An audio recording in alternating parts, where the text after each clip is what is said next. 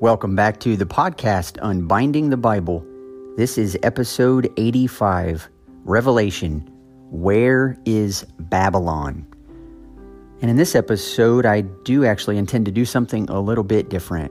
There have been a lot of thoughts and concerns and things weighing on my mind for several months, even several years, culminating in the past several weeks with the death of George Floyd and many riots going on in our country, mixed with the fact that this past weekend in the liturgical church calendar, we celebrated Pentecost, which is the birth of the church and ultimately what the church's purpose and role is in the world. And as we've been where we are in the book of Revelation, particularly as John identifies the great city, which we know in Revelation refers to Babylon, and yet in chapter 11, John identifies the great city as the very ones who killed Jesus. And so what I wanted to do was take just a time to kind of talk about a lot of thoughts that are swirling in my mind. I know there's a lot of discussion going on online. Some of it is helpful, much of it is not.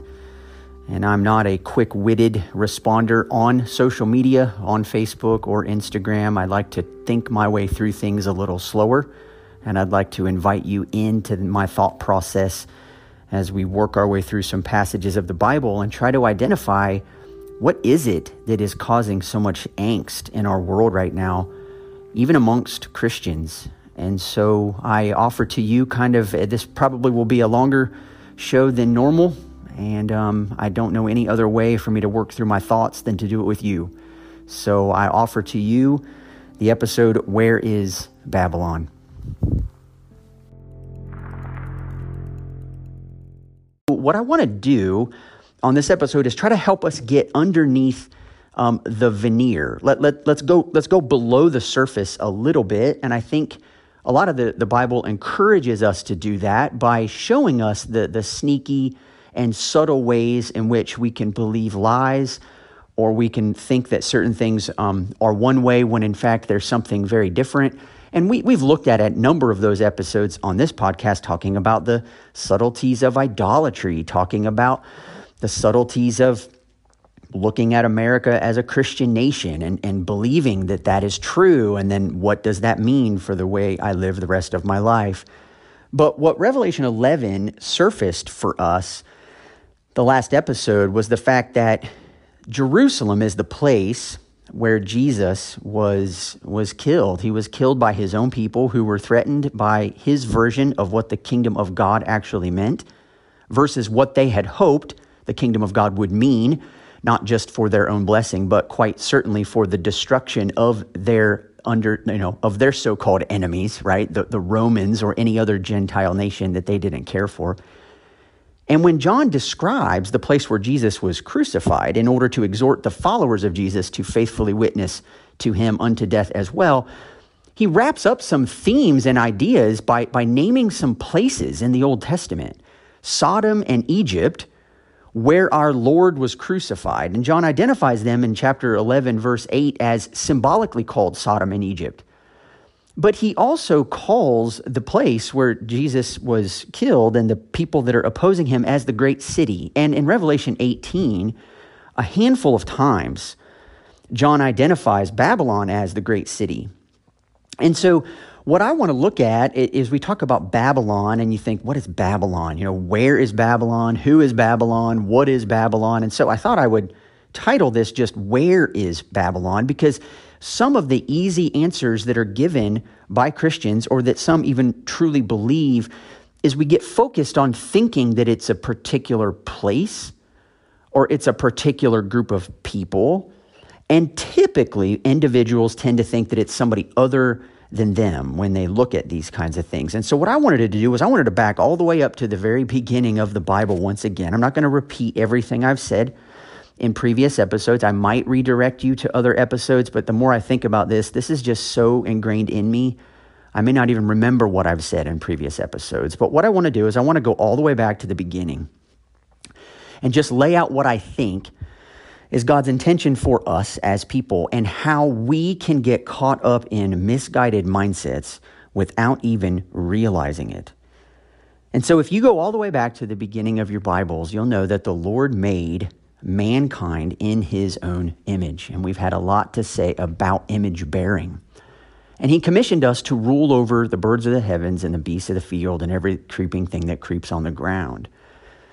Then in chapter 3, the way that I understand the fall is that when the Lord gave to Adam and Eve the freedom to eat from any tree in the garden, he's telling them, you are free to rule over this creation as my stewards, as my image bearers, rule over it on my behalf.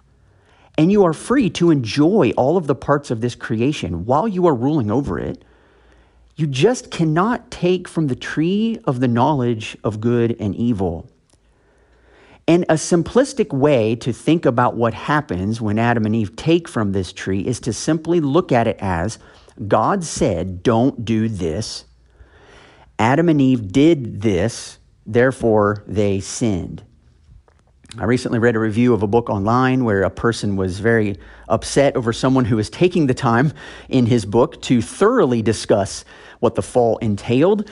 And this reviewer said, oh, he's just confusing the matter. He's making it way too complicated. It seems simple enough to me. God said, don't eat from the tree. They ate. That's sin, open and shut case. But I'd like to submit to you that I think half the reason why we have so much angst in our world today is because of a failure to understand what actually took place in the fall. In the fall of man, the Lord said, do not eat from the tree of the knowledge of good and evil.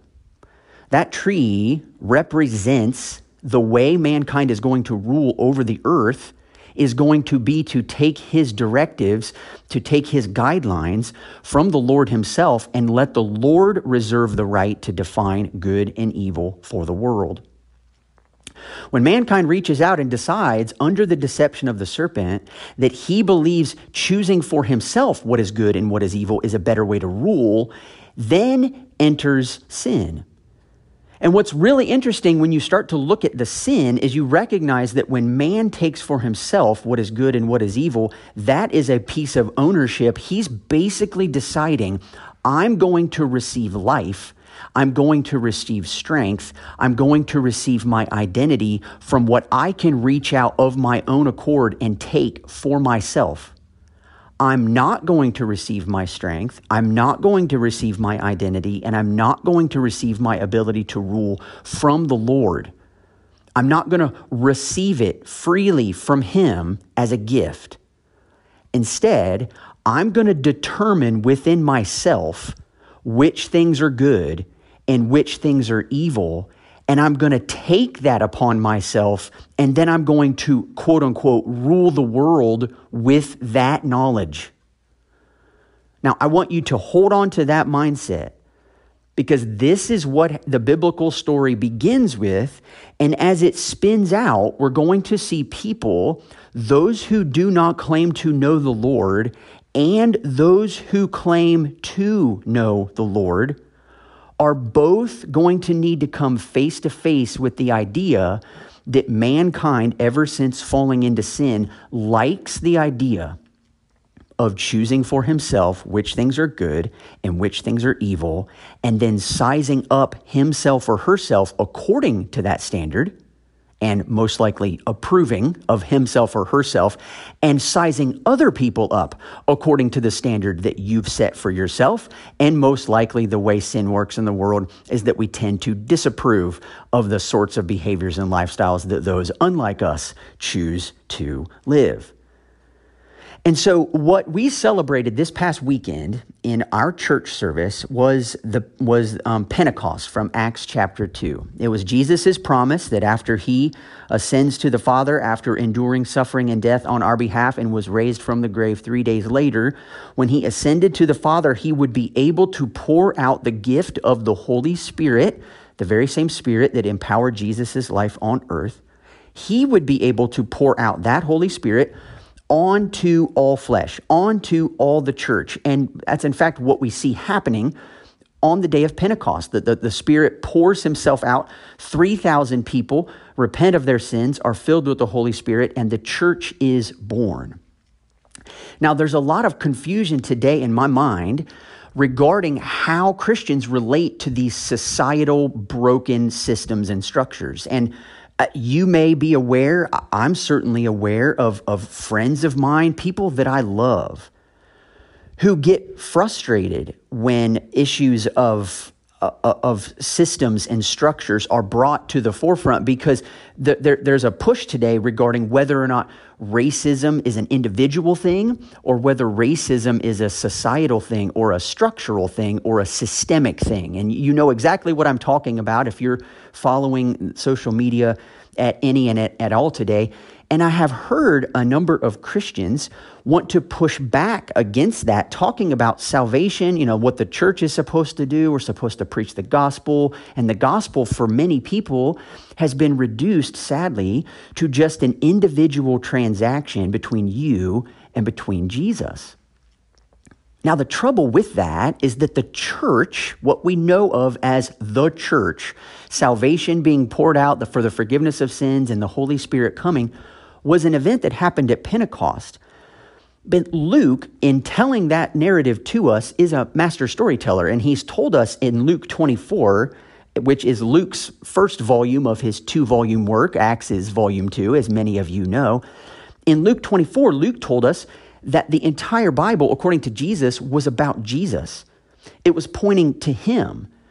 And so the way Luke actually tells us about this outpouring of the Spirit, he contrasts this narrative in Acts 2 with another narrative that happened in the Old Testament that actually isn't the fall of man. It's the Tower of Babel narrative from Genesis chapter 11. And allow me just for a second to read this for you, because when we talk about Babylon, as we'll get to later, its origins, both its ideologies and its mindset, and of course in the biblical storyline, it is also the geography of the actual place of Babylon, but it is this idea of Babel.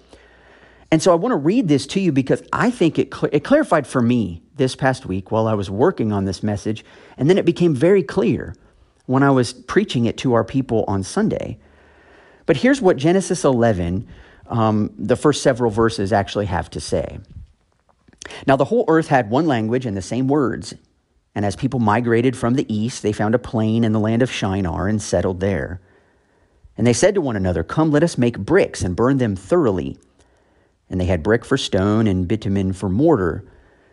Then they said, "Come, let us build ourselves a city and a tower with its top in the heavens, and let us make a name for ourselves, lest we be dispersed over the face of the whole earth." And the Lord came down to see the city and the tower which the children of man had built. And the Lord said, "Behold, they are one people, and they have all one language, and this is only the beginning of what they will do, and nothing that they propose to do will now be impossible for them. Come, let us go down and there confuse their language, so that they may not understand one another's speech." So the Lord dispersed them from there over the face of all the earth, and they left off building the city. Therefore its name was called Babel, because there the Lord confused the language of all the earth, and from there the Lord dispersed them over the face of all the earth. Now, I wanted to read that narrative to you, and as I look back over my podcast, I realized I never actually took an episode to sort of walk us through this, and sadly, that probably was a mistake. So let me at least give you a few minutes of it today, and we'll use this as a springboard going forward.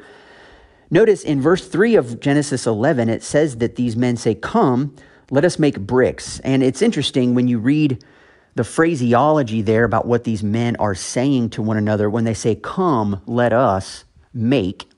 And it's a very similar parallel to what we read in Genesis 1 when the Lord himself says, "Come, let us make man in our image after our likeness."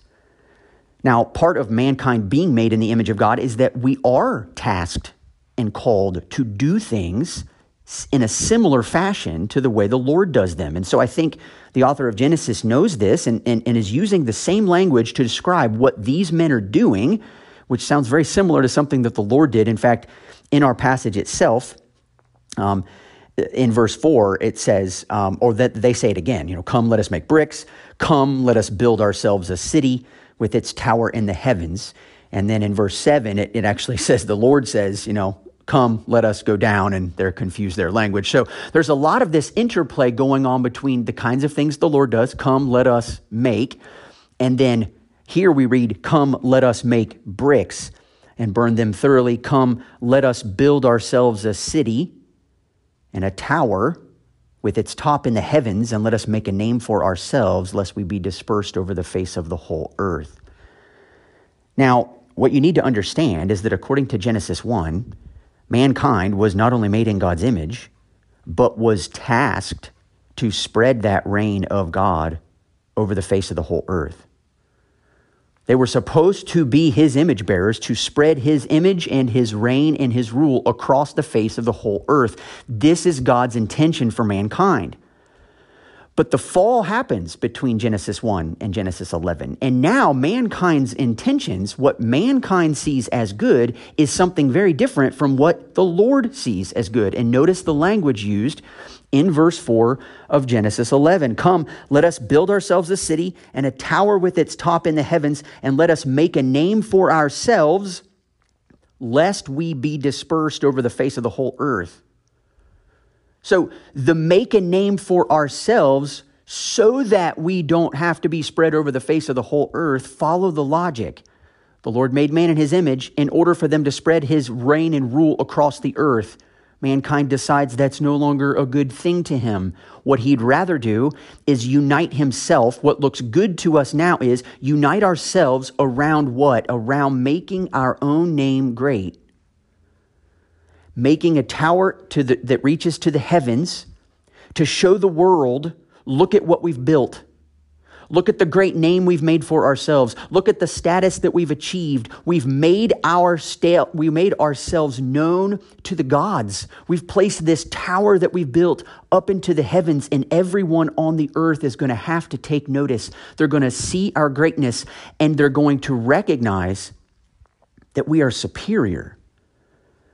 It's this blending, knowing that heaven and earth are coming together. It's man's attempt to raise himself up to the place of the gods so that the world will take notice. And in the story in Acts chapter 2 on the day of Pentecost, instead of having men attempting to ascend to the divine, what we actually have is the Spirit of God coming from heaven down to the earth, and is doing what? Is not judging the world in the way that the Lord had to in Babel by confusing languages so that mankind is not that powerfully united in its rebellion against him. Rather, on the day of Pentecost, when the Spirit comes from heaven to earth, the people who did not understand one another began to hear the disciples preaching about the mighty works of God in their own tongues.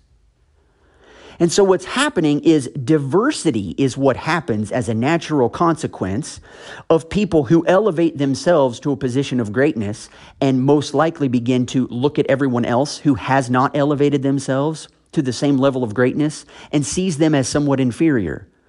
And so we recognize that the Lord judges the members in Babel by confusing their languages, but you also need to understand that division and confusion and separation and brokenness are also natural consequences that come when one group elevates themselves to a position of greatness and grandeur above everyone else and claims that the position they've elevated themselves to is not only in accordance with the gods, but it has the gods' approval.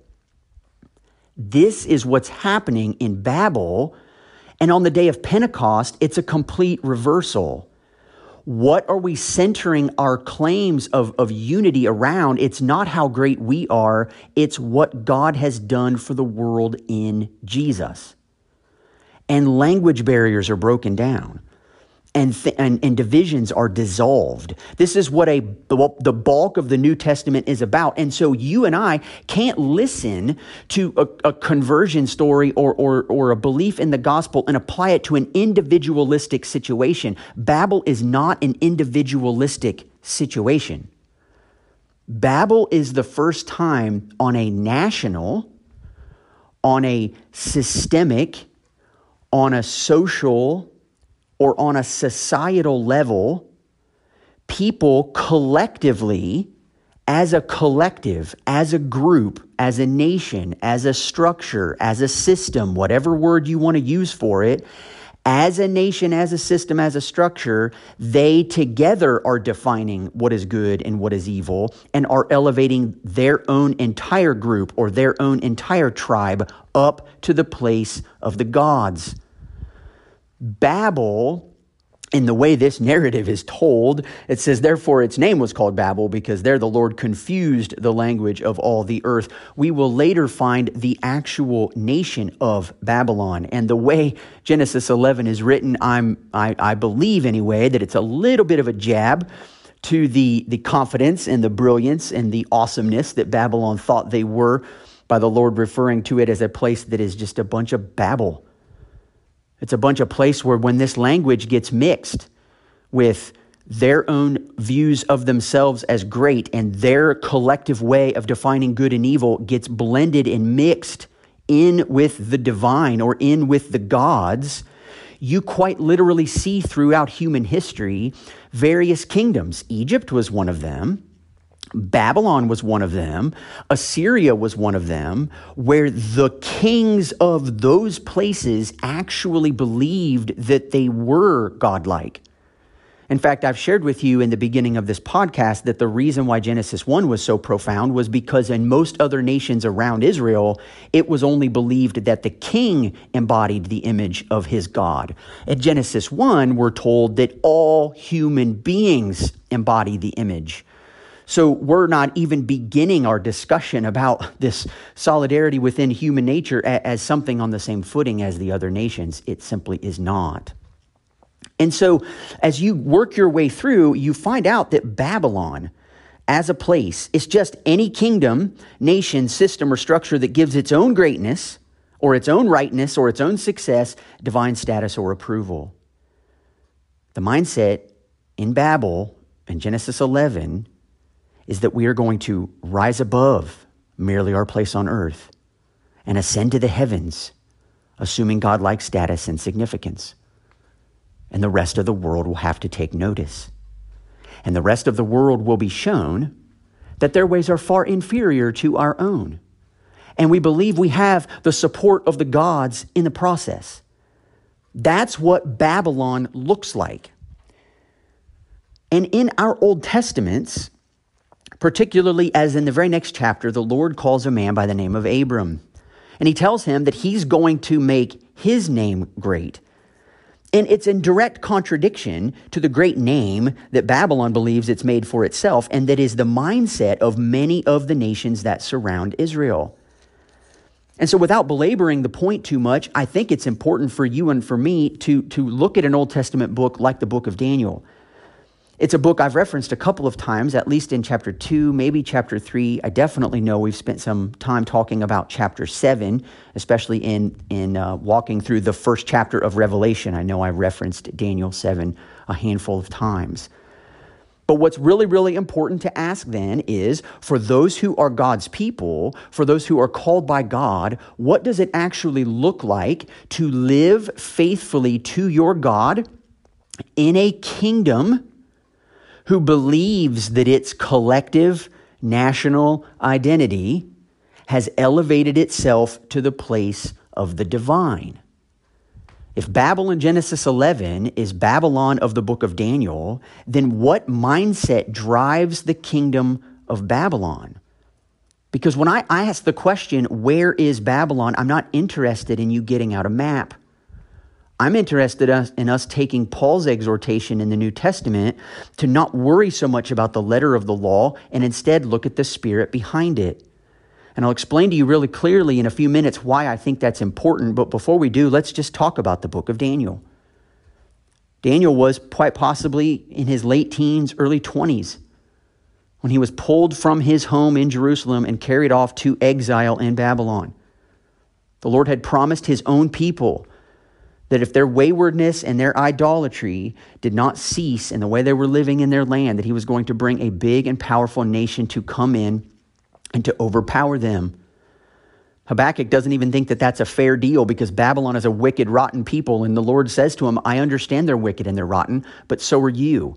And because this is the avenue you've chosen, you wanted to center yourselves around your collective whole and elevate your own people as being greater than everybody else, meaning you even mistreated the poor and the widows and the little people in your own nation. Then I'm going to let you experience what it is like when that's your ideology, when that's your mindset. Because guess what? When that's the way you want to live, There is always someone with a bigger stick. And so he lets his people experience it in Babylon. And in chapter 2 of the book of Daniel, Nebuchadnezzar is the king. And he has this crazy dream. Now, Nebuchadnezzar is the king of Babylon. He believes himself to be on par with the gods, and he believes that the laws he sets up and the things that he does, the things that he says, and the things that he expects not only have his approval, but they have the gods' approval. And Nebuchadnezzar has this crazy dream, and he doesn't know what it means. And so his enchanters and his diviners come to him and say, just tell us the dream, king, and we'll give you the interpretation. We'll tell you what it means. And he tells them, the dream really disturbed him. So he tells them, no, you're not going to do that. You're not going to be able to tell me what my dream. You're going to conspire together amongst yourselves, and you're going to listen to my interpretation, and then you're going to make up something about it. Or you're going to listen to my dream, and then you're going to make up some interpretation. No, the only way I'm going to let you, tell me what my dream means is if you can first tell me what my dream was. Then give me the interpretation as well. And they say to him, King, nobody can do that except the gods, but they don't live down here with us. And he's like, I don't care what you say. Fine, get every one of my men together. We're going to kill you all. And Daniel, who was a follower of the Lord in the middle of this difficult time, is told about this news and basically says, don't do this. My three friends, Shadrach, Meshach, and Abednego, we're going to pray about this situation. God can reveal to us the dream. He does reveal to Daniel the dream, and Daniel proceeds to tell the king about it. And he tells him that his dream consisted of there being this giant image, and the head was of gold, and there's a chest and arms of silver, and there was like a waist of bronze, and then iron mixed with clay. And he listed off all of these ideas, these images basically of this one giant image, and these particular parts of this image. He said, this image, mighty and exceeding brightness, stood before you, and its appearance was frightening.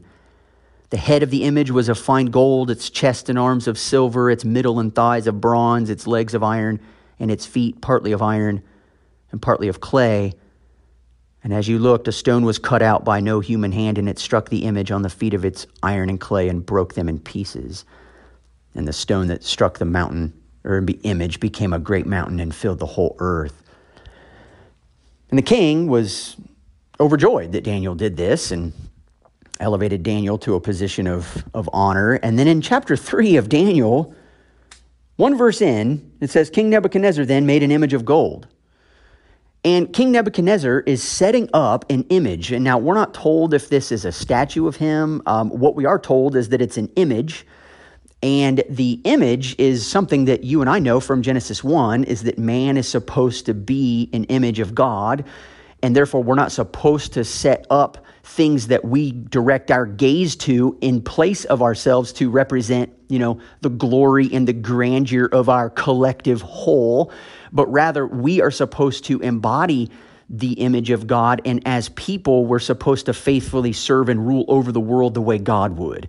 But in Babylon, that's not what people do, right? So the king thinks he's godlike or God, and so he erects this huge statue, and he demands that every single person in his kingdom, at the appropriate time, when they hear the appropriate music, the harp and the lyre and the flute and, various portions of their time in this nation, when they hear this music, everybody is to assume the appropriate posture toward the national image, and they are supposed to give homage and allegiance to Babylon as the great nation, right? And in a similar way that Rome did in the first century, and we'll get to this in a minute, but in a similar way that Rome did in offering peace and security and stability to the citizens of the Roman Empire, you simply had to offer allegiance to Caesar.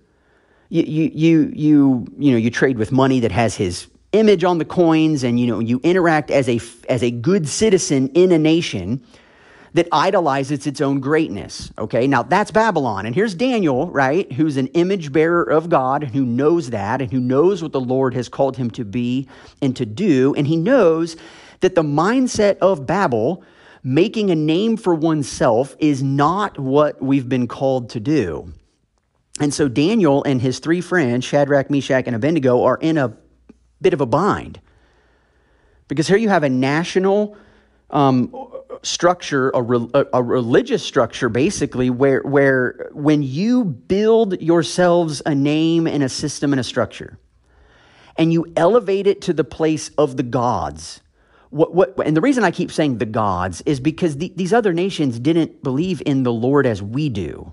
But you need to understand that the way the Old Testament talks about this reality is that they had divine relationship, heavenly relationship with the earth, and earthly relationship to the heavens. And man was has been always trying to bridge that gap. And so when you have a belief that you are elevating yourself to the position of the gods, what you find is that you start to blend together your national identity as a Babylonian citizen, as a citizen of Rome or what have you, with the fact that because you've become so great, you must therefore have divine approval for being the kind of country that you are. That's just the way Babylon works as a group. We know that this is what Daniel and his friends are being encouraged to do, and unfortunately, his three friends can't do it. Shadrach, Meshach, and Abednego cannot give allegiance to Babylon and to what Babylon stands for when their allegiance belongs to the Lord. And it's a really subtle breakdown of the way this works, but it says, and then some individuals from Babylon recognize that they don't bow down or they don't I keep saying they don't assume the appropriate position, but my point in chapter 3 of Daniel, it says that, that we're going to have a dedication of the image that Nebuchadnezzar has set up, and the people stand before the image that Nebuchadnezzar has set up. And when you hear this music, you are to fall down and worship the golden image that King Nebuchadnezzar has set up.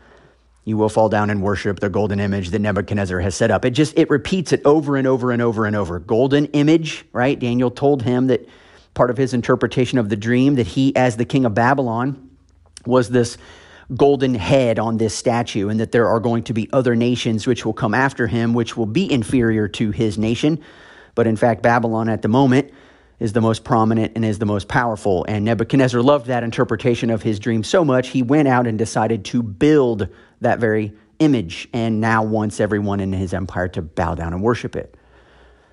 Now, why am I telling you all this? I'm telling you all this for this reason. Halfway through chapter 3 of Daniel, his three friends decide that they are unable to do this. And when some men from Babylon come and find out that they're not actually able to bow down to the image, they go and they tell the king, and the king says, kill them. These are unfaithful citizens to my kingdom. They don't give allegiance to my kingdom. They don't deserve to be a part of my kingdom. They don't deserve to be in a place where they will not honor our collective definition of good and evil. They're not a part of us. So throw them into the fiery furnace. And if you know the story, I'll just get right to the chase. They are tossed into the fire. In fact, some of the men who throw Shadrach, Meshach, and Abednego into the fire, after it had been heated up so much, those men themselves were killed. But Shadrach, Meshach, and Abednego are thrown into the fire and are met there by what in Nebuchadnezzar's mind is one who looks like a son of the gods. Their Lord, Yahweh himself, protected them in the midst of the fire. And they came out of the fire, were not harmed, and Nebuchadnezzar recognized that the Lord was someone greater than anybody that he had ever faced before. And yet it's not that he turns to the Lord and begins to worship him as a result. No, in fact, he just decides, wow, that must be a much more powerful God. And so we're going to continue to take the same mindset, right?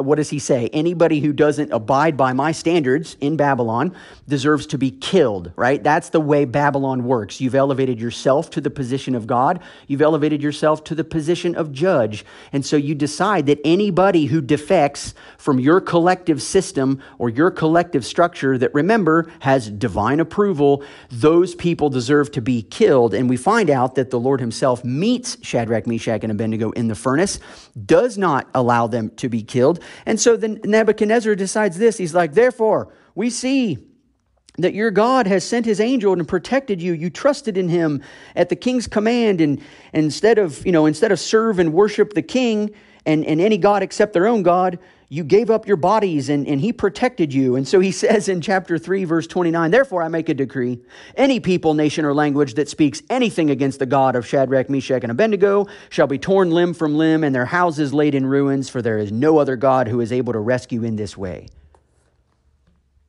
Now, as a kid, I remember reading that in a Bible story and thinking, wow, isn't that great? Now Nebuchadnezzar is confessing God. No, he is not. Nebuchadnezzar is every bit as violent and destructive as he was before this narrative.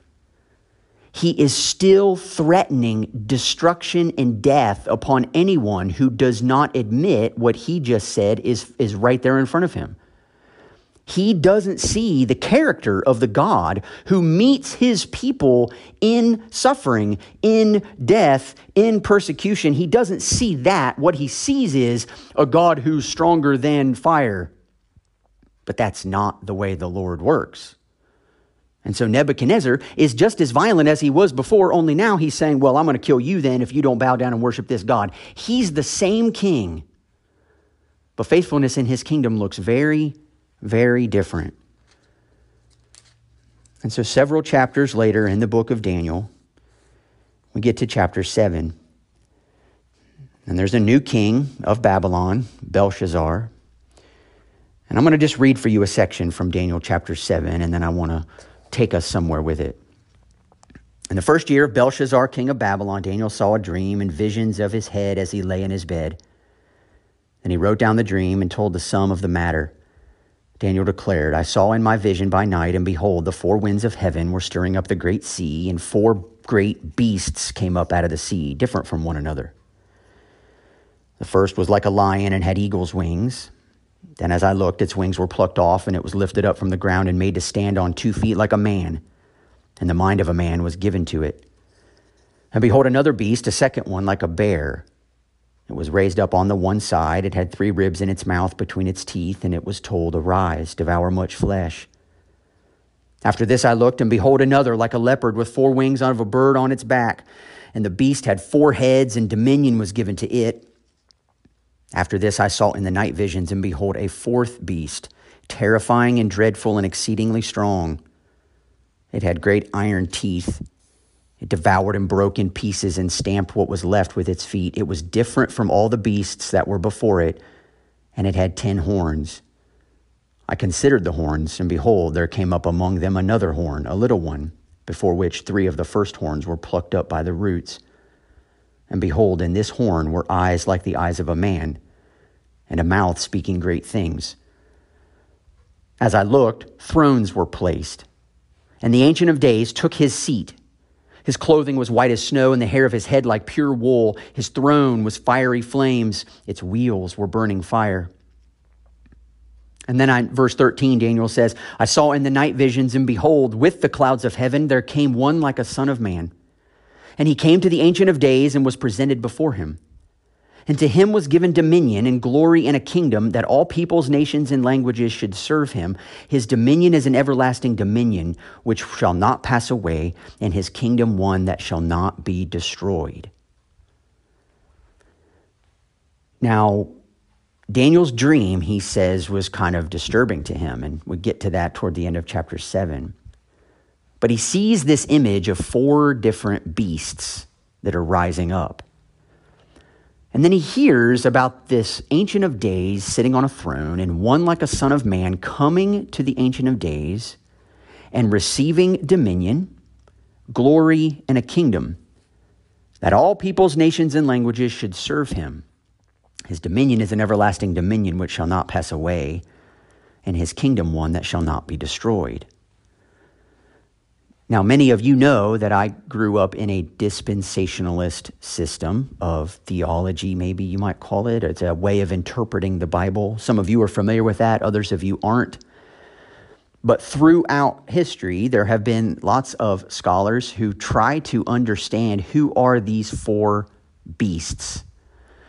We identify them as various kingdoms, just like Nebuchadnezzar's golden statue, and we are oftentimes looking for, where is Babylon, right? Where is Rome? Where is this new beast? Who's the beast? Where's the beast? How are you going to, decipher these things? And there are a handful of men, women potentially, who believe that these four beasts have come already a long time ago. They were probably the kingdom of Babylon, eventually the kingdom of Assyria, or Medo-Persia, then Greece, and then the Syrians in the 160s BC. In fact, there were some Jewish people known as the Maccabees who revolted and had an uprising against the Syrians, believing that they were to take God's control and violence in the same way that Nebuchadnezzar seems to indicate to his people that they're supposed to revolt against these particular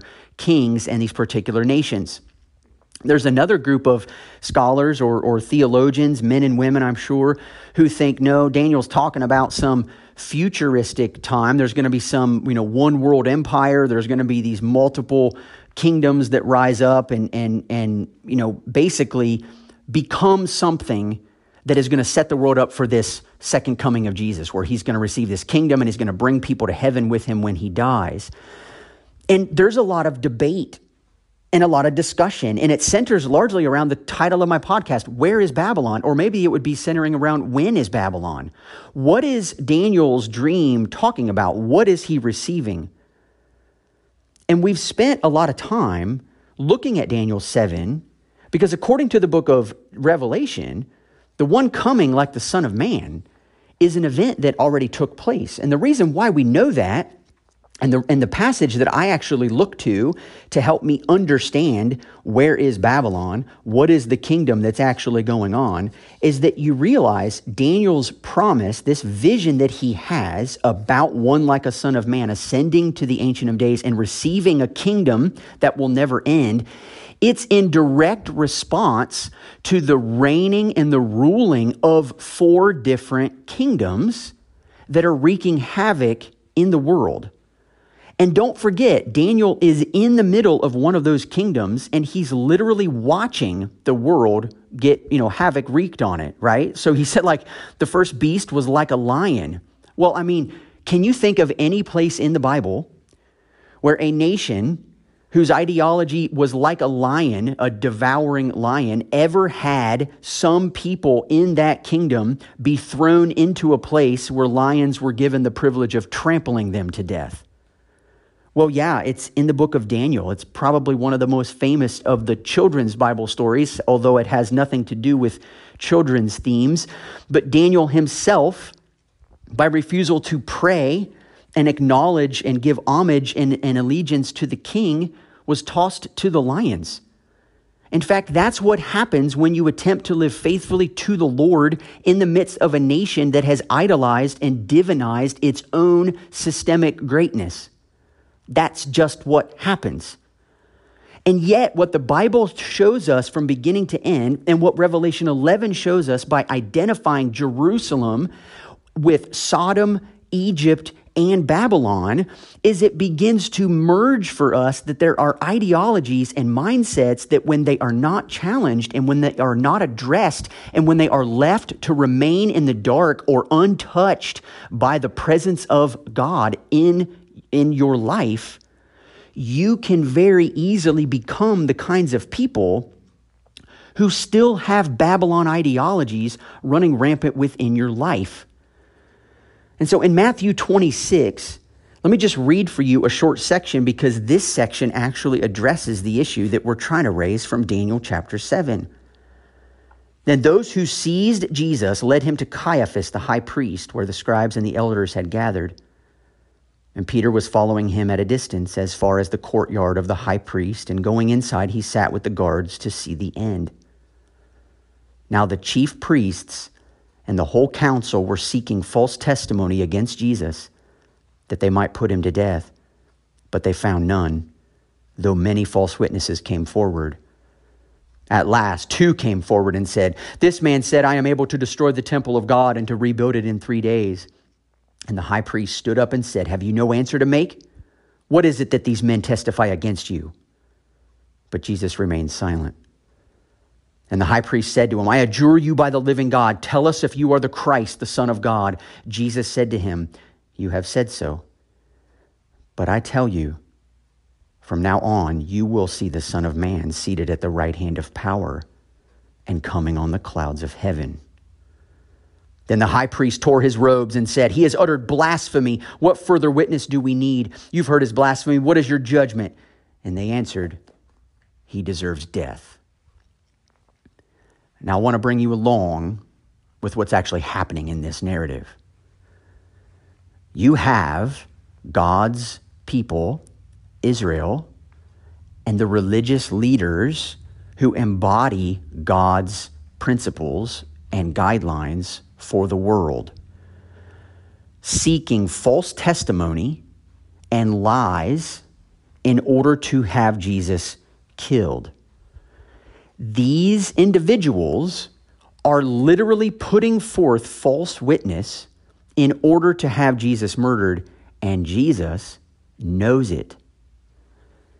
And so they say to him, "Don't you have, are you not going to say anything? I adjure you by the living God. Tell us if you are the Christ, the Son of God." And what does Jesus say? "I tell you, from now on, you will see the Son of Man seated at the right hand of power and coming on the clouds of heaven." They tear their robes at the end of this statement, and you and I might think to ourselves, why are they tearing their robes? I'll tell you why. Because when the Jews revolted in the Syrian Empire about 160 years before Jesus came, they quoted Daniel 7 as their powerful reason for revolting against the beasts of this world. They believed that when the real bad people come, when the real beastly kingdoms rule the world, then it is going to be up to them as God's special people, as God's faithful followers, to pick up the sword and to come out swinging. Jesus looks at these religious leaders and quotes the passage from Daniel 7, which was given to Daniel in response to the beastly kingdoms of the world. And Jesus says, from now on, you will see the Son of Man seated at the right hand of power and coming on the clouds of heaven. Do you know what he is saying to the religious leaders of Israel? I got this from the Bible Project. Tim Mackey, who runs the Bible Project, used to be a pastor in Oregon and has a podcast with a lot of his sermons on them. His Daniel series is one of the best sermon series I have ever listened to. And so I'm going to give full credit to Tim for anything helpful I'm saying, listening to myself say it all out loud versus what I listened to when he preached it. It doesn't compare. He does it so much better. But he gives an illustration, which I like personally. And my boys and I will go to Comic-Con this summer, hopefully. We've gone to past several summers, and if you're into Star Wars or if you're into Avengers or superheroes, people will dress up. My boys always do. A couple years ago, both my boys and one of their friends dressed up like 3 different versions of Joker from the Batman comics, and I just walked around with them all day with a Batman t-shirt. My claim was I'm just hanging out with these 3 Jokers all day. And you go to one of these Comic-Con or a Star Wars convention or a Lego convention, and there's a lot of these, and my boys are in their teens, but you've got people in their 20s, 30s, 40s, and they're still the kids, right? They're dressed up in their costumes and all that. But if I walked into one of those places and I was dressed up with a black helmet and a black cloak, and you couldn't see my face, and I had a lightsaber in my hand, and I walked up to anybody in that place, and I said, "I am your father." Everybody in that room is going to know precisely that I am being what character, right? I am Darth Vader. Nobody has to explain that to anybody in a Comic-Con. Everybody would know. Actually, before I even spoke, they would know. They would see my costume, right? But they would know that I am being Darth Vader, right? And if I was speaking to them, or if they overheard me speaking to another person, everybody in that room would also know that if I said the words, "I am your father," I'm not only embodying Darth Vader, but the person to whom I am speaking is who? Well, it's Luke, right? Nobody has to explain that to anybody else. You just know it. You just get it because you know the story. And I'm telling it to, I'm reenacting the story with you. So when Jesus says to the religious leaders, the priests, the Pharisees, the religious elite, the ones who are here to represent God to the rest of the people of Israel, they are conspiring against Jesus, and in so doing are what? Embodying the beast. And when Jesus says to them, "You will see the Son of Man coming on the clouds of heaven," he is saying to them, "I am your Father." And he is saying to them, "You're the beast." This is what I'm afraid we don't understand today. And by we, what I'm trying to get at is, if religious people, those who are God's own people, called by God himself, can get so backwards and have their understanding of the knowledge of good and evil left so unchecked that they actually can embody the destructive nature of Babylon-type kingdoms and beastly kingdoms in the world, then there is no category of collective people on planet Earth who could not also find themselves susceptible or buying in to the same misguided ideology that captivated Israel. And it saddens me tremendously when I hear people, once again, with very simplistic and very shallow and naive understanding about what it means to be God's people, and casually apply that to nations and structures today, completely oblivious to the fact that if Jesus's own people were able to see him and hate what they saw, then what makes any of us think that that same unchecked ideology is not, or potentially is not, still alive and well in the hearts of people today? Now, the reason why I took so much time to try to tie in together how Israel and how religious people themselves can become Babylon, can become beastly in their ideologies, is because it's my belief that that idea is completely foreign to many, many Christians in America in particular.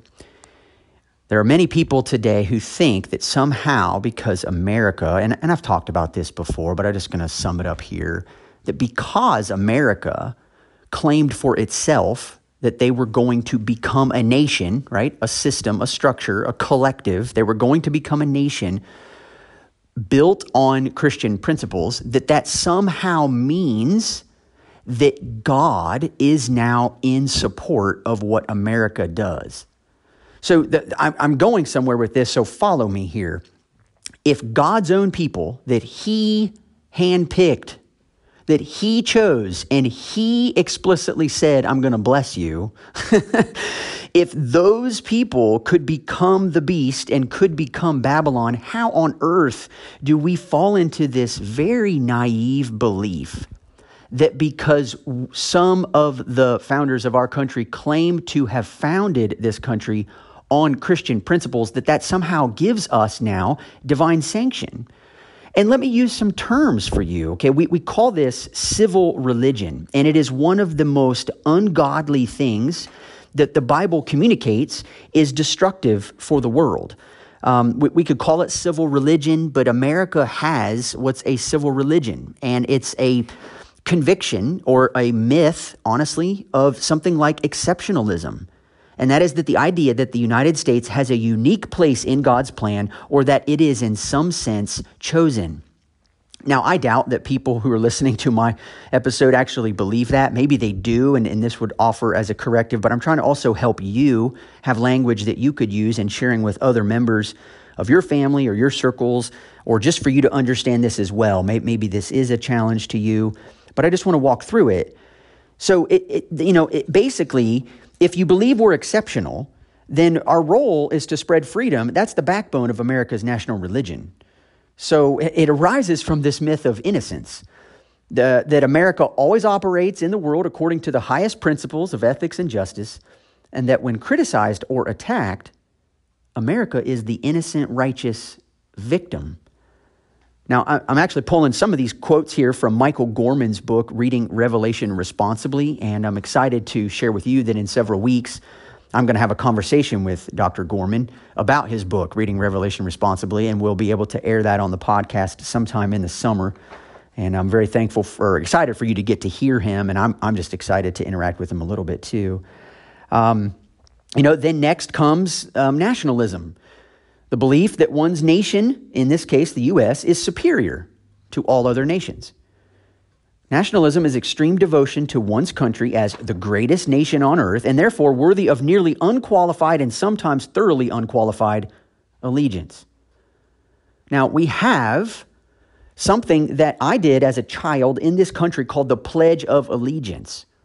We would place our hand over our heart and we would say, I pledge allegiance to the flag of the United States of America and to the republic for which it stands, one nation, under God, indivisible, with liberty and justice for all. Now, you need to understand that when you use the word allegiance is a very, very specific and strategic word.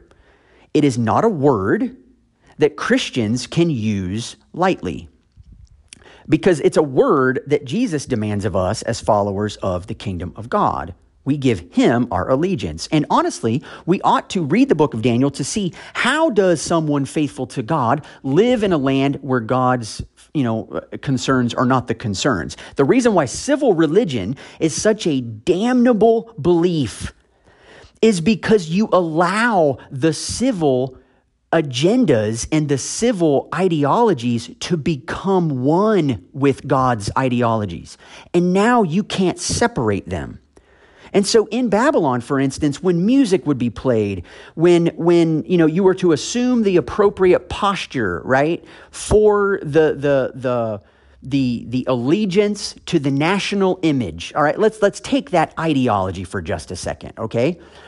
At the appropriate time, when you hear the appropriate music, you are to assume the appropriate position in honor and allegiance to the nation's image.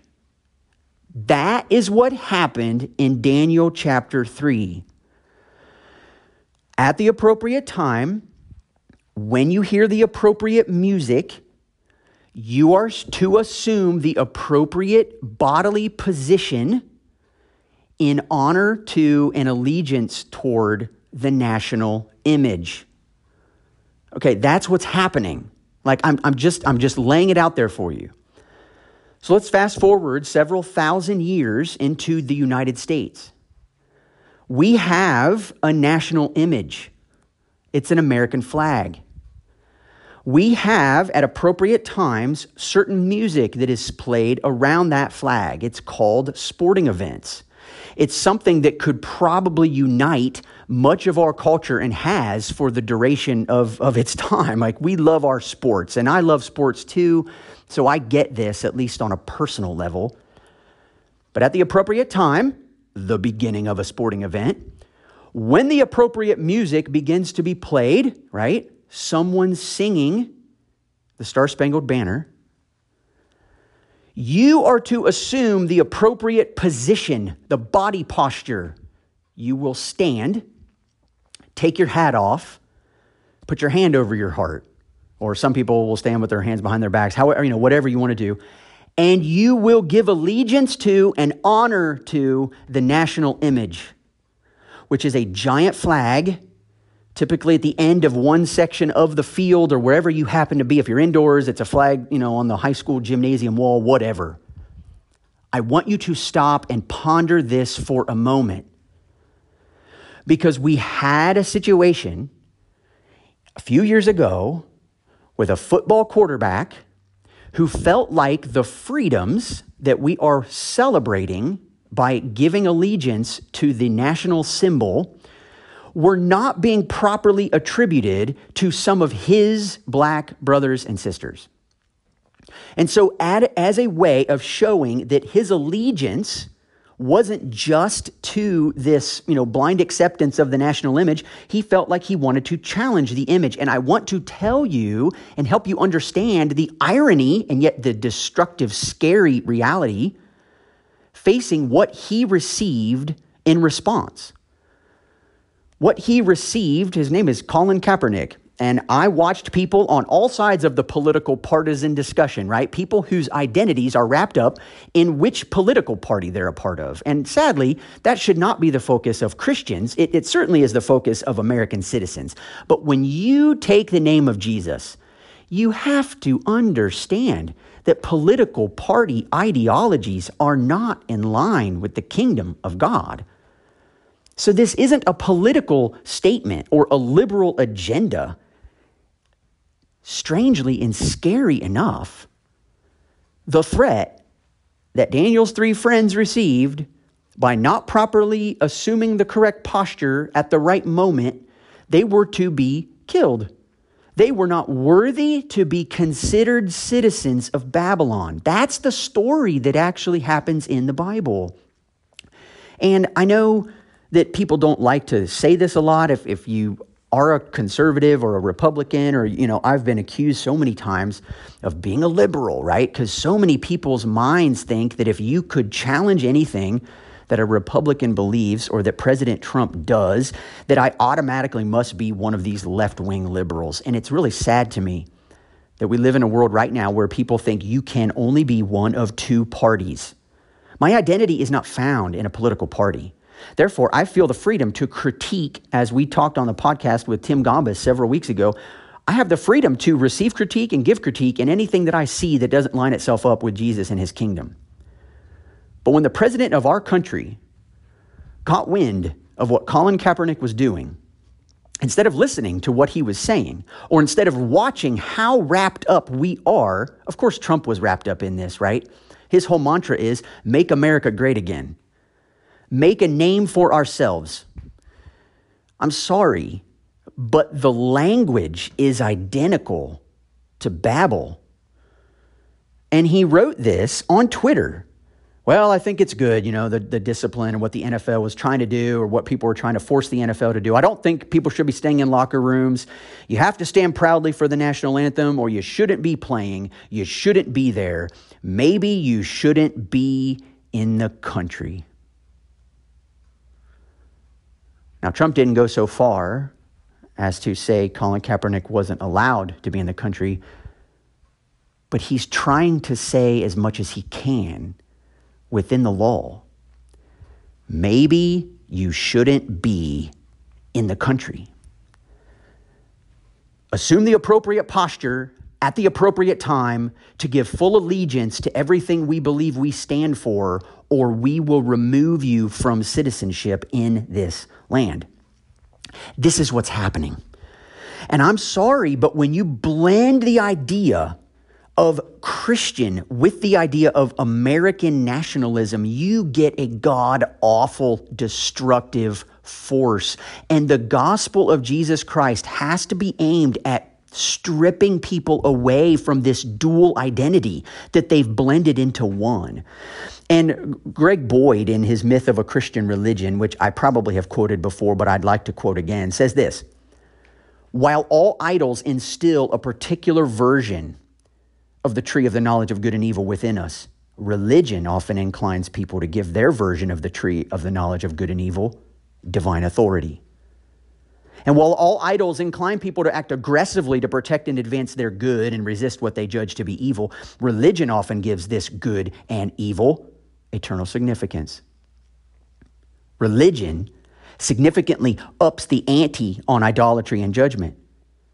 So it is not at all surprising that religion has often inspired violence throughout history and continues to do so today. For the same reason, religious idolatry is particularly resistant to the kingdom of God.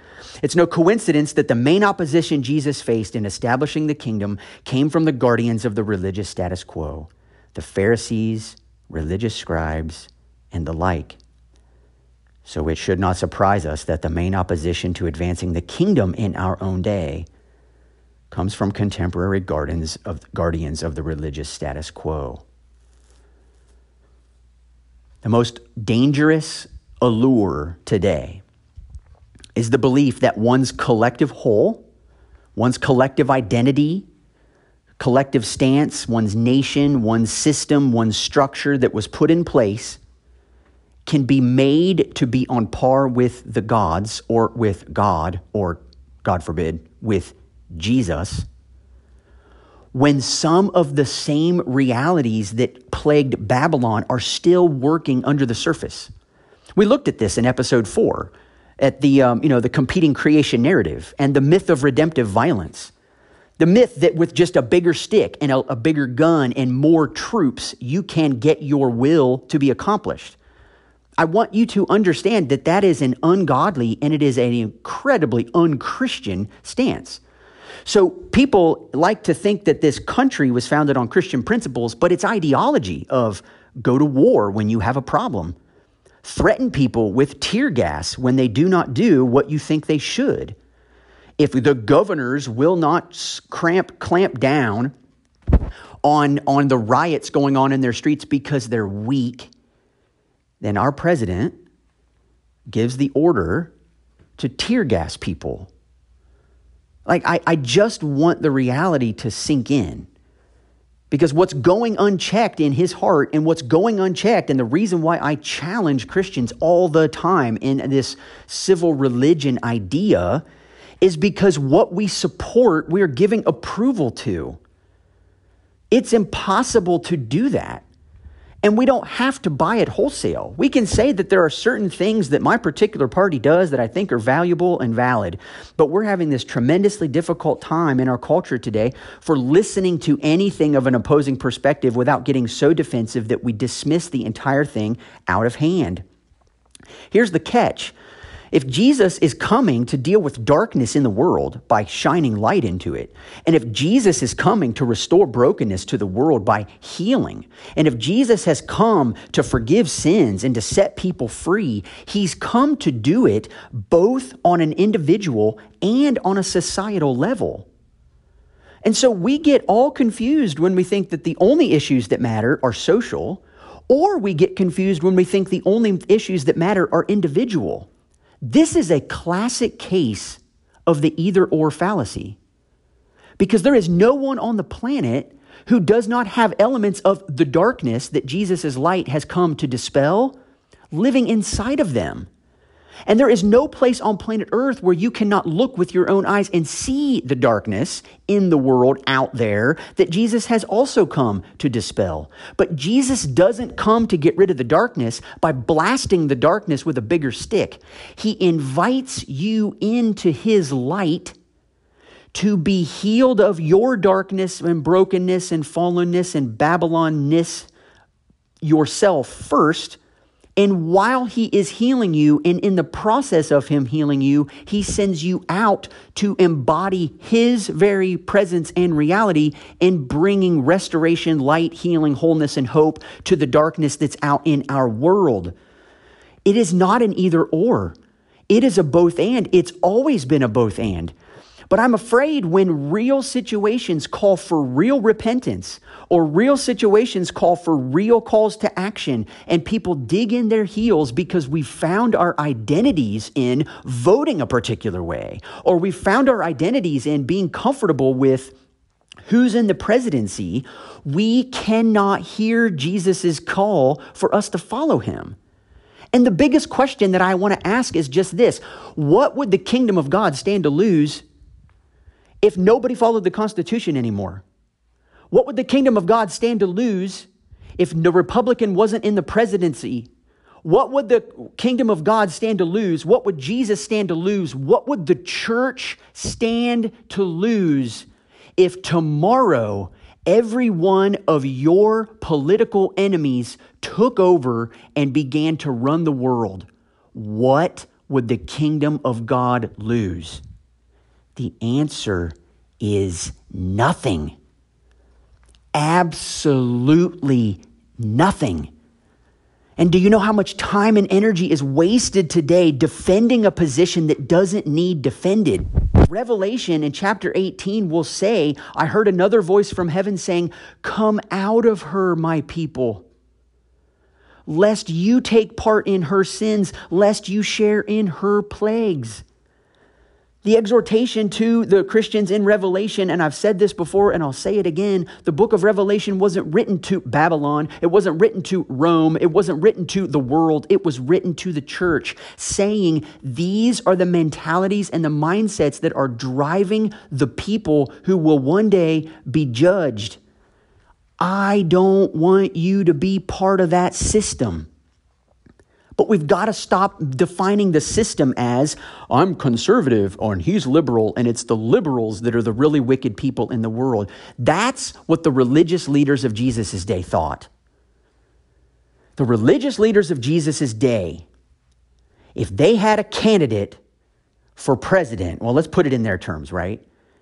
Do you know what they wanted their Messiah to campaign with? Do you know what Israel's campaign slogan from the first century would have been? You ready for it? Make Israel great again.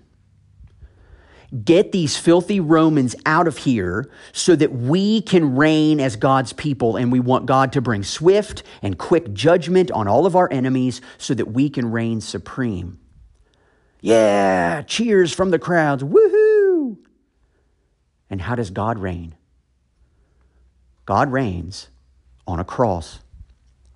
God reigns from a position of weakness. This is the one thing over and over and over and over that our current president despises. He has said it. I can't count the number of times. He will just insert the adjective weak to describe governors during coronavirus who are not ruling with the iron fist that Trump would want them to rule with. And he just calls them weak in a derogatory sense. You can't control writers with all your weakness. But weakness is what the kingdom of God is built on. Not being a pushover, but recognizing, as we've seen riots happen. We've seen people burn down buildings. We've even seen churches burned. And then sadly, the other day, our president walked across a lawn after firing tear gas into those crowds and walked over in front of a church and held up a Bible. Now, you need to understand, as a Christian, that ought to offend you. It ought to bother you.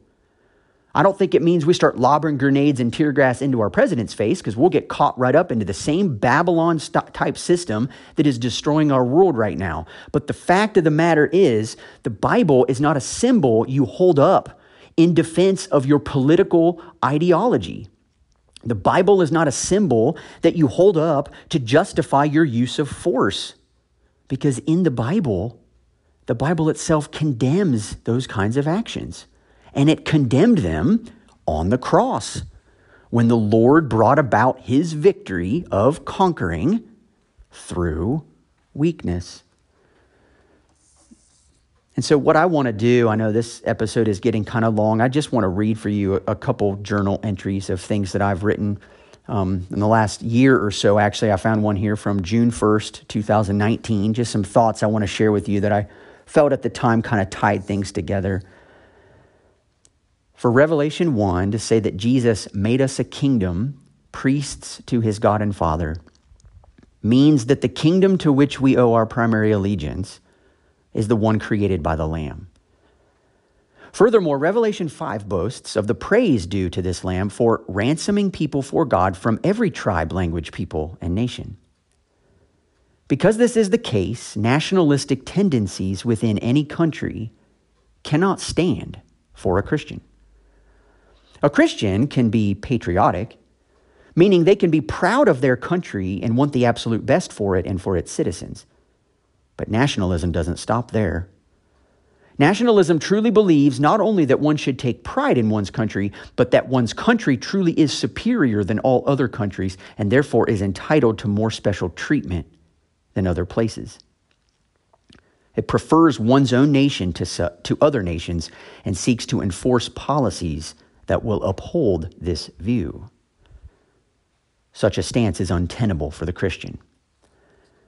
How can a Christian embrace their participation in a kingdom that includes people from every tribe and language and people and nation, and at the same time prefer one particular nation, their own, to all others? I'm sorry, but this is an impossible position to hold. Christian allegiance and loyalty to the Lamb demands that we choose one or the other. We cannot hold both. Now, with that said, one can certainly be patriotic, proud of one's country and what it stands or fights for. But being truly patriotic means that you are willing to look at one's own weaknesses and flaws, in addition to your strengths, in order to truly see it become all that it can be. In our current cultural moment, those who push back so violently against anyone daring to speak even one critical word toward America, or the flag, or the troops, or the Constitution, or the laws, or whatever, has adopted a nationalistic stance, not a patriotic one. Patriots are not afraid of having their weaknesses exposed. They want their country to be as great as it can be, and they are not offended that their country isn't already there. Nationalists, on the other hand, refuse to look at their weaknesses. They only see the strength and honor inherent in their place as a nation and are unwilling to see all the damage and brokenness that their strength caused others who are not like them. Martin Luther King Jr. was patriotic and therefore had words of rebuke that our nation needed to hear. Those who listened to him were likewise patriotic and wanted America to be the truly great place that they knew it could be. Those who opposed him, sadly, very many white conservative Christians led the way here, wanted to believe America was already great and therefore could not be honestly critiqued. When Trump stands up today and touts, "Make America Great Again," he receives cheers from conservative Christians. Those who oppose Trump get frowned upon by these same conservative Christians. But the reason many oppose Trump is because many of the very things that supposedly made America great caused great difficulty for many other people groups: women, African Americans, other minorities, etc. Was America ever great for them? Or is this mantra one that supports white middle-class upper middle-class like men like Trump? There are eerie similarities between Nebuchadnezzar's golden statue and the people of his empire were to bow down to each day, and many nationalists' insistence that all those in football stadiums stand for the national anthem. Both have an image that is set up, one presumably a statue and the other a flag. President Trump said that even those who kneel and supposedly dishonor the flag by doing so have no business being citizens of this country. Really? That's nationalism. And it's condemned outright in the book of Daniel. Patriotism, however, can openly recognize that while freedoms certainly were granted for some people, oppression became the norm for others. Those choosing to kneel during the national anthem are not disrespecting the flag and what it stands for. It stands for freedom, right? Right. They are choosing to kneel then because the freedoms that we honor when we stand for the national anthem aren't being rightly honored for everyone, particularly women and people of color. The patriotic person hearing this will say, you're right. What can we do to more properly honor the freedoms our soldiers fought so hard for so that everyone can experience it? He will say this because he really believes America fought for freedom, and he wants real freedom, whatever it takes. The nationalist simply gets offended that America is not already seen as great or flawless or untouchable, and then makes those who kneel out to be the enemy. They are not the enemy, though. Unfair distribution of freedom is the enemy. I've seen this in my own life. I have been an insecure person for most of my life, and as such, I could not handle having my weaknesses or inadequacies exposed by others. I'd fight them tooth and nail, blame them for the problems they were having with me, or just scream at them and then give them the silent treatment. I was blind to my own weaknesses, and my own view of myself could not sustain seeing myself as anything but perfect. So I refused to look. I refused to see in myself anything that might not be as perfect as I would like it to be. And because I couldn't and wouldn't look inward, any critique of me was met with anger and rejection. How dare she question my motives? How dare he critique all my positive efforts? The trouble, of course, was that no one was saying that what I had done wasn't important. What they were trying to show me was that it was incomplete.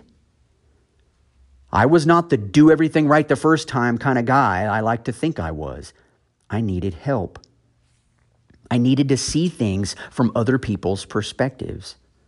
I needed to recognize that the ideas I had, which looked good to me at the time, actually had blind spots in them, and that I had hurt others in the process of doing what I thought was right.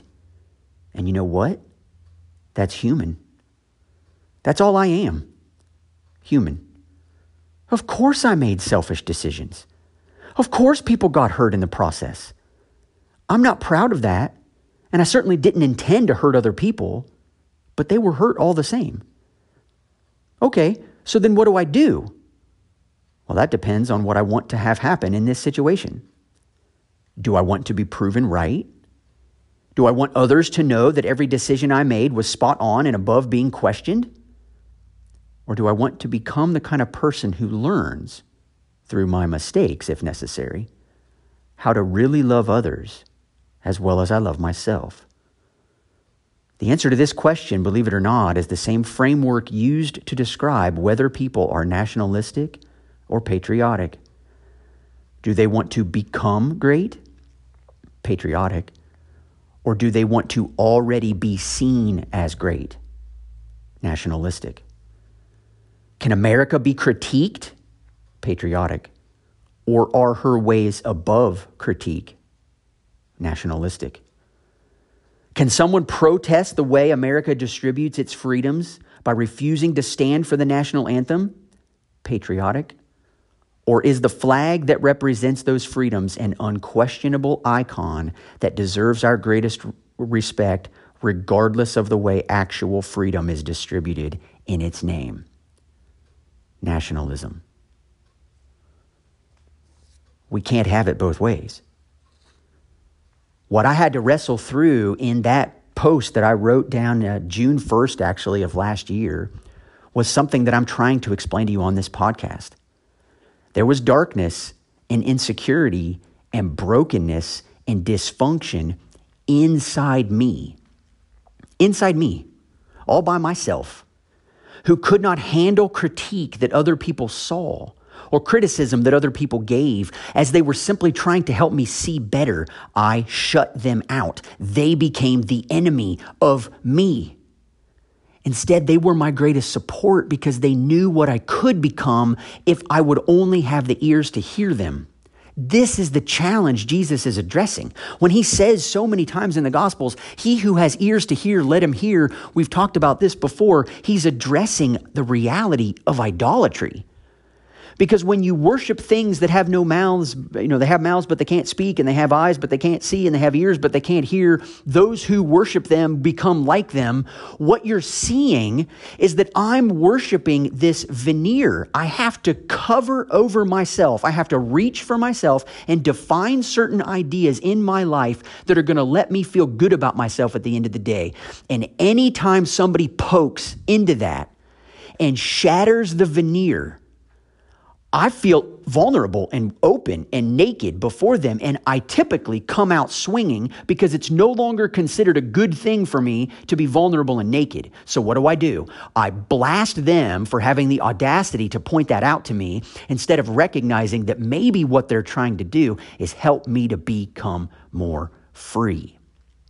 If that's what Jesus is interested in, then even something as big, sweeping as what do you do with who kneels for the flag and who disrespects our country and that's the societal darkness and brokenness that people have now married their individual insecurities to ramping up. It makes a person feel good at the end of the day, doesn't it? To think that what their culture and their collective and their nation are doing is in support of what God wants them to do. Doesn't that make everybody feel better at the end of the day? Do you realize that it's possible to look to God for approval and support because you feel insecure about yourself? Make sure you're using God to support the real you and not building up your own version of the tree of the knowledge of good and evil that you think he'll be approving of. Therefore, you feel like you have the right to be accepted in his presence. It is amazing to me how still unchecked this tree of the knowledge of good and evil goes on in the hearts of so many people. Because Christians, of all people, who should know that it is only when the self-sacrificial, compassionate love of a Father is brought to us through the person of Jesus, that he breaks through the hard-heartedness, he breaks through the fear, he breaks through the shame of our own lives and transforms us from a place of love. And yet in a social setting, in a societal level, at a systemic level, at a corporate level, it's amazing how much we don't do that. Christian people can be some of the most judgmental people on the planet. Do you know why that's the case? It's the same thing as it is with civil religion. We now think that our collective ideologies and our collective ideas are put on par with the gods, and now they have divine backing. So we get this very, very crazy idea that what God really wants for us, what Jesus wants for us, is for us to be his spokesman to the world, telling them all about God's standards of good and evil. But that's not what he's called us to do. What he's called us to do is to receive his love into our hearts and to live in love, rooted in love, receiving our identity, receiving our strength, receiving our abilities in this world from him the way he always wanted us to, from the tree of life in the garden.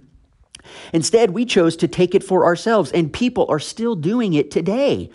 We are taking for ourselves these ideas of good and evil, and now we've just slapped some Christian language onto them and said, oh, look, there's a whole bunch of more things that are now considered good and a whole bunch of more things that are considered evil, and we gather up all the ones that we can, and we align ourselves with all the definitions of good that we personally abide by, and then we label all the things that God must think are evil and wicked by all the things that we don't do, that somebody else does, and we go around judging people who we believe meet our standards of what is good and what is evil. We are judgmental, we are critical, and we are the one people who refuse to do the only thing God expected of us.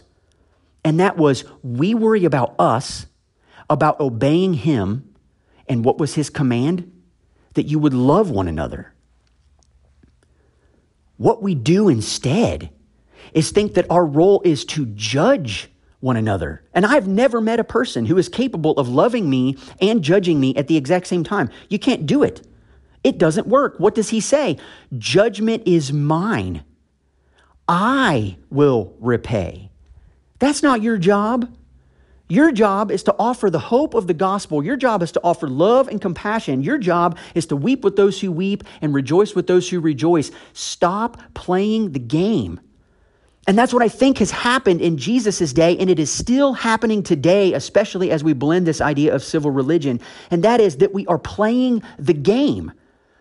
We think deeply at root that our job is to align ourselves most closely with God's definition of the good and to avoid ourselves, as much as possible from his definition of the evil, but we still play the game. So we go around, and I say we because I grew up in the church. I have remnants of this all through my being. But we feel good about ourselves when we can surround ourselves and embody the realities that we believe are good and avoid all the things that we believe are evil. But when we receive life from that, we receive fullness from that. We take that into us, right? Like Eve did with the apple. At the end of the day, we begin to look around and say, oh yeah, I'm doing a pretty good job. I mean, God must be fairly impressed with all the good things that I do, the way that I vote, the way that I exercise myself in my neighborhood, the way that I read my Bible every day. We've come up with a list of things that we believe are good, that just so happen to very closely mirror all of the things that we already do. And then we have a separate list of all the things that are evil that God really must hate, and they just so happen to mirror the kinds of things that we never do. And so very, very subtly, we begin to play this game where we expect God to come and to praise all of the people who are doing all the good and to condemn and critique all the people that we believe are doing all the evil. This was the same mindset of the religious leaders in Jesus' day. They expected that when a Messiah came, he was going to praise them for all the good and the righteousness that they exemplified, and he was going to blast and critique and condemn all of the wicked, rotten sinners in the world who hadn't taken God's commands seriously enough. And guess what Jesus did? He didn't do either one of those. He didn't praise the good, and he didn't critique the evil, because that's man's game.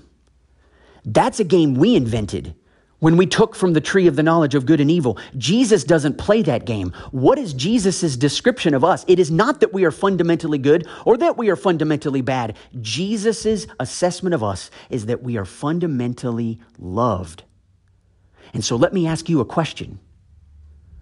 Of the two groups, those who believe they are fundamentally good and are doing all the good things versus those who might see themselves as evil, who are doing all the evil things, which one of those groups is going to be more bothered if Jesus walks in and doesn't play by those rules? It's going to be all the religious people. It's going to be all those who at the end of the day really think that the blessings they are experiencing are because of them. All of their hard work, all of their efforts, all of their righteousness, all of their sacrifice. And what does Jesus say? Go and learn what this means. I desire mercy, not sacrifice.